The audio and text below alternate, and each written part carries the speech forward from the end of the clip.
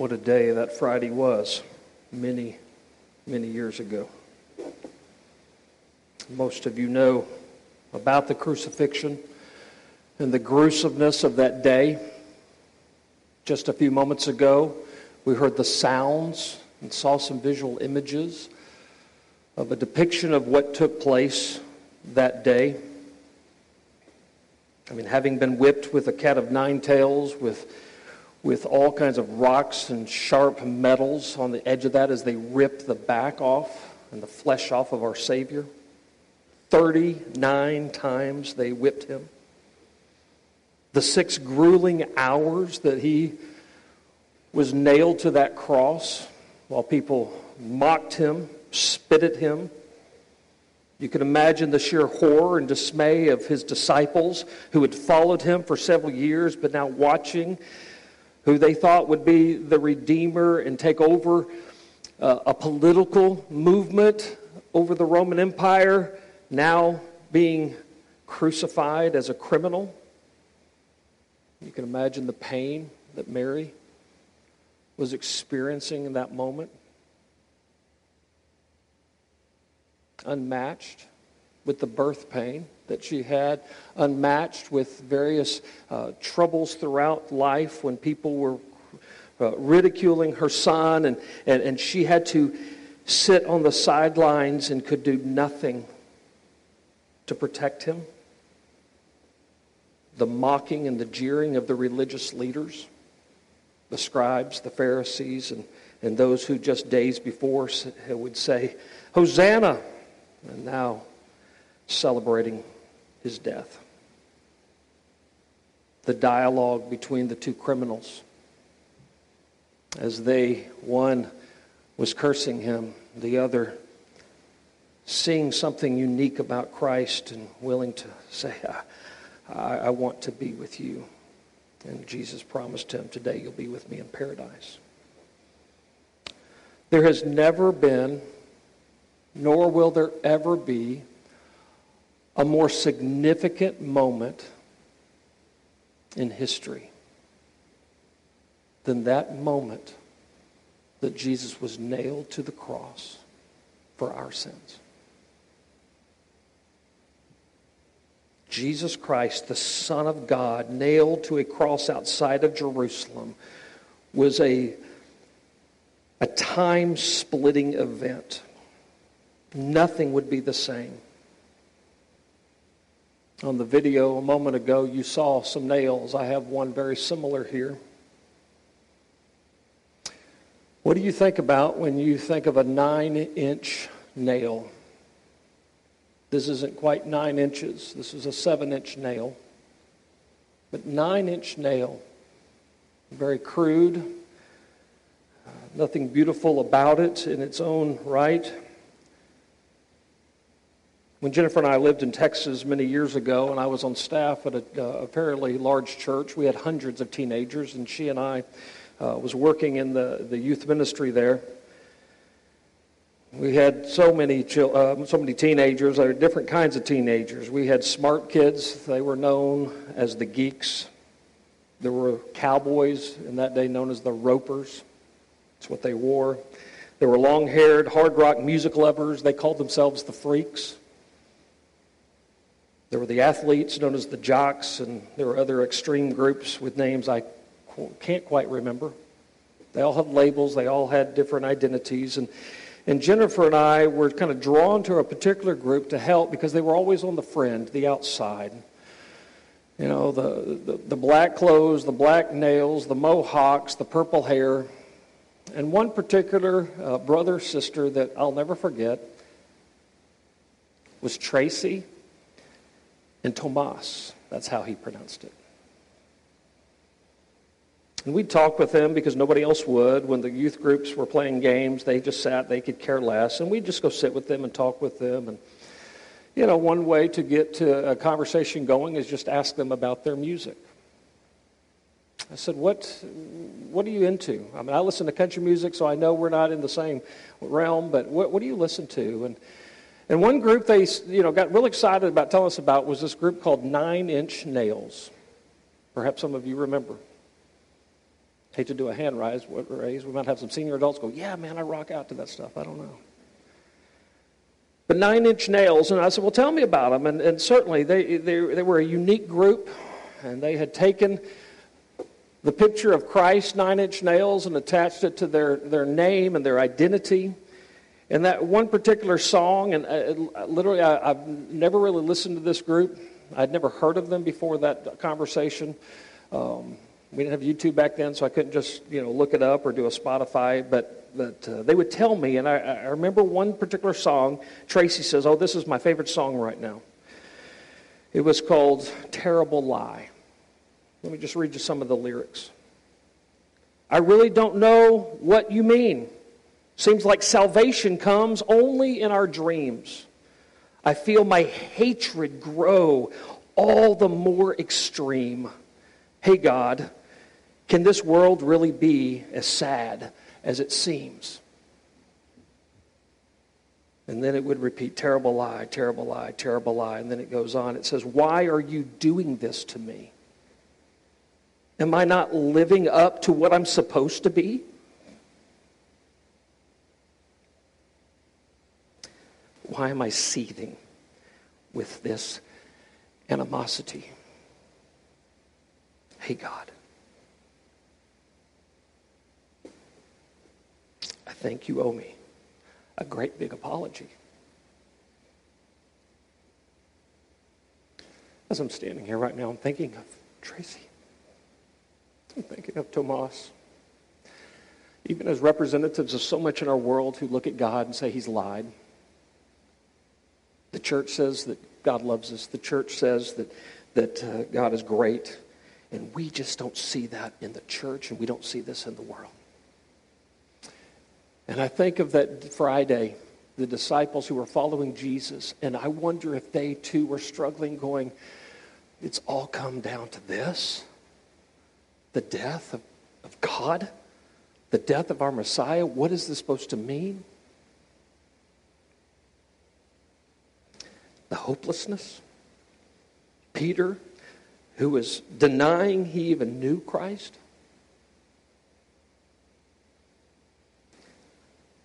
Just for a brief moment, I want not the 9 Inch Nail band to determine how we think or what Christ was doing on that cross.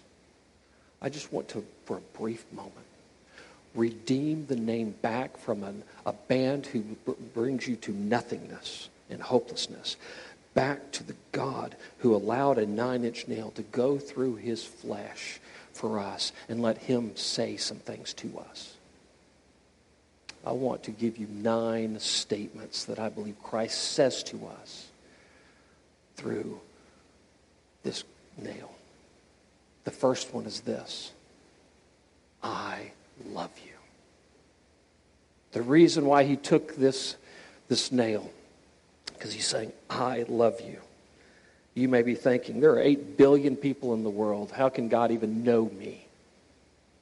But God knows you by name. And it doesn't matter if there were 50 trillion people in the world, he would know you and say, I love you. In Isaiah 43, it says, for I am the Lord your God, the Holy One of Israel, your Savior.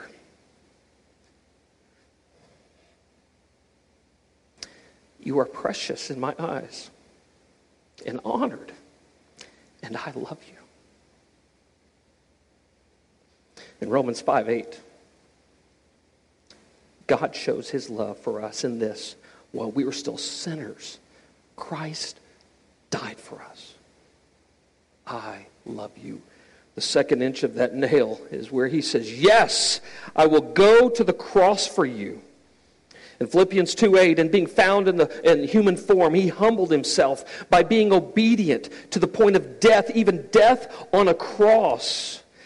In John chapter 10, verse 18, no one takes it from me, but I lay it down on my own accord. I have authority to lay it down, and I have the authority to take it up again. This charge I've received from my Father. When he speaks to us through this nail, he not only says, I love you, he says, yes, I'm willing to go all the way to the cross for you.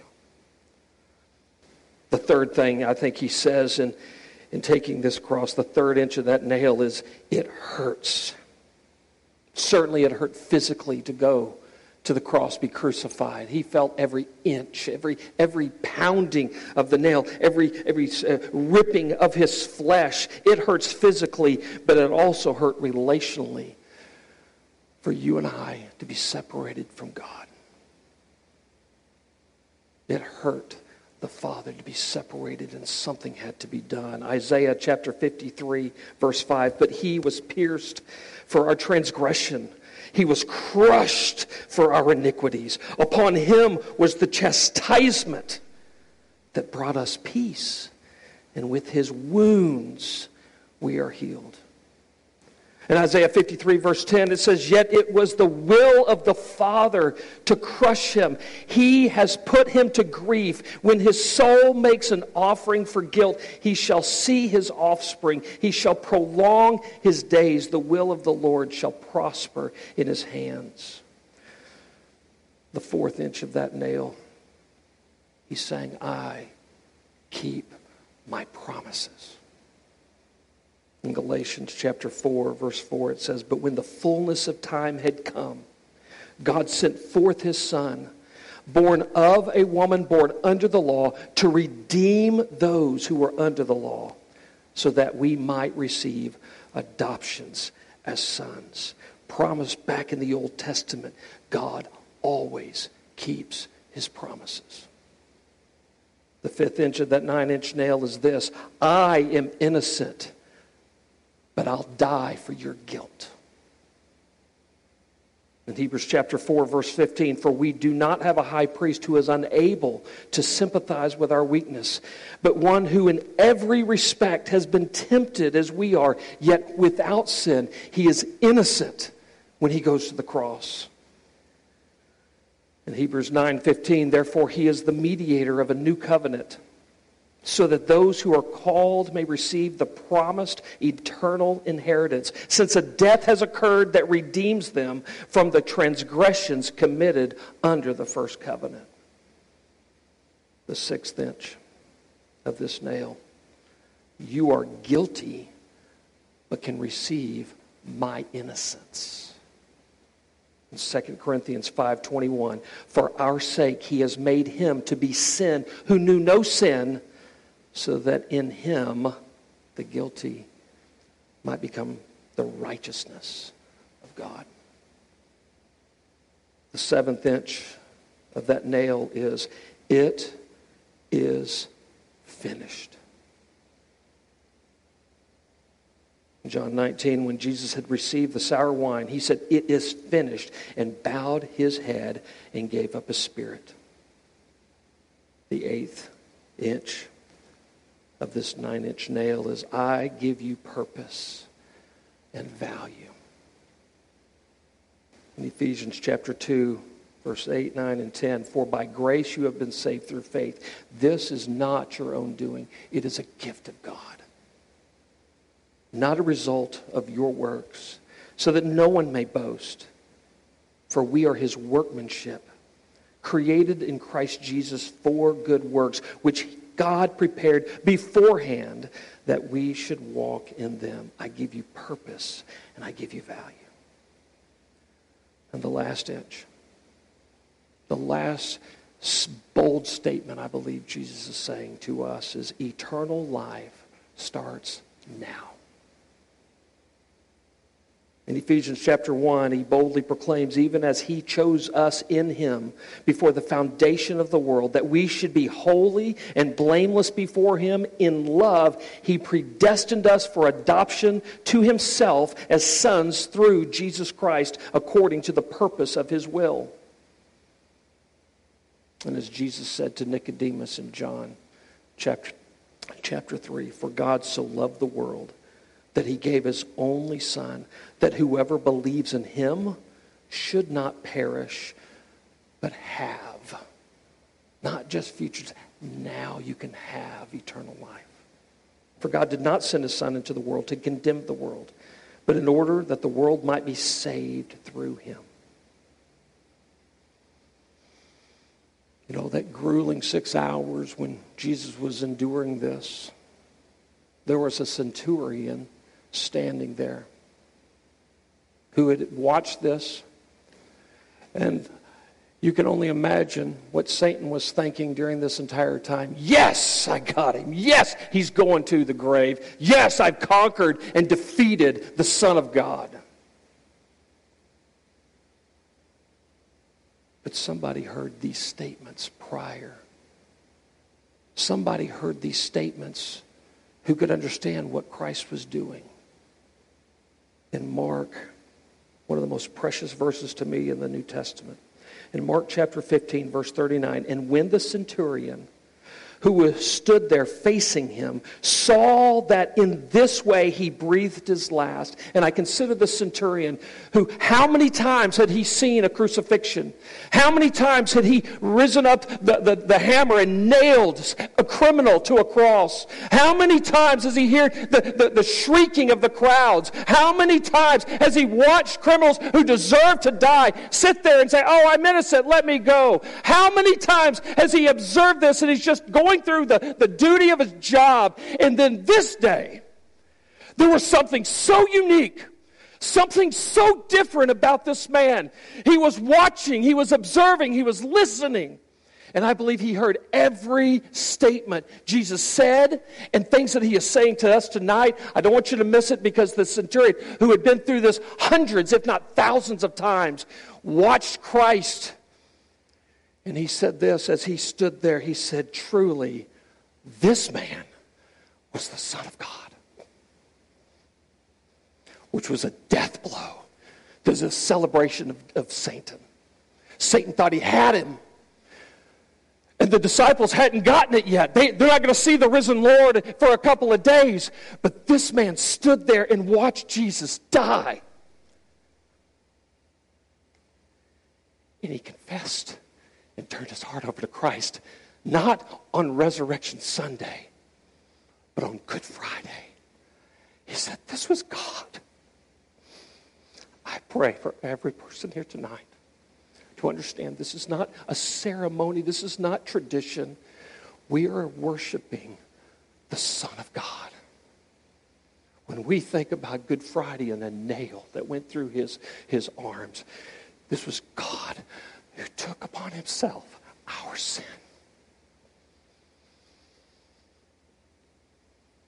A death blow to Satan. A death blow to sin that's been paid for. I want you to close your eyes just for a moment. And I want you to listen to those statements again that Christ is saying to you. I love you. Yes, I will go to the cross for you. It hurts, but I keep my promises. I am innocent, but will die for your guilt. You are guilty, but you can receive my innocence. It is finished. I give you purpose and value. Eternal life starts now.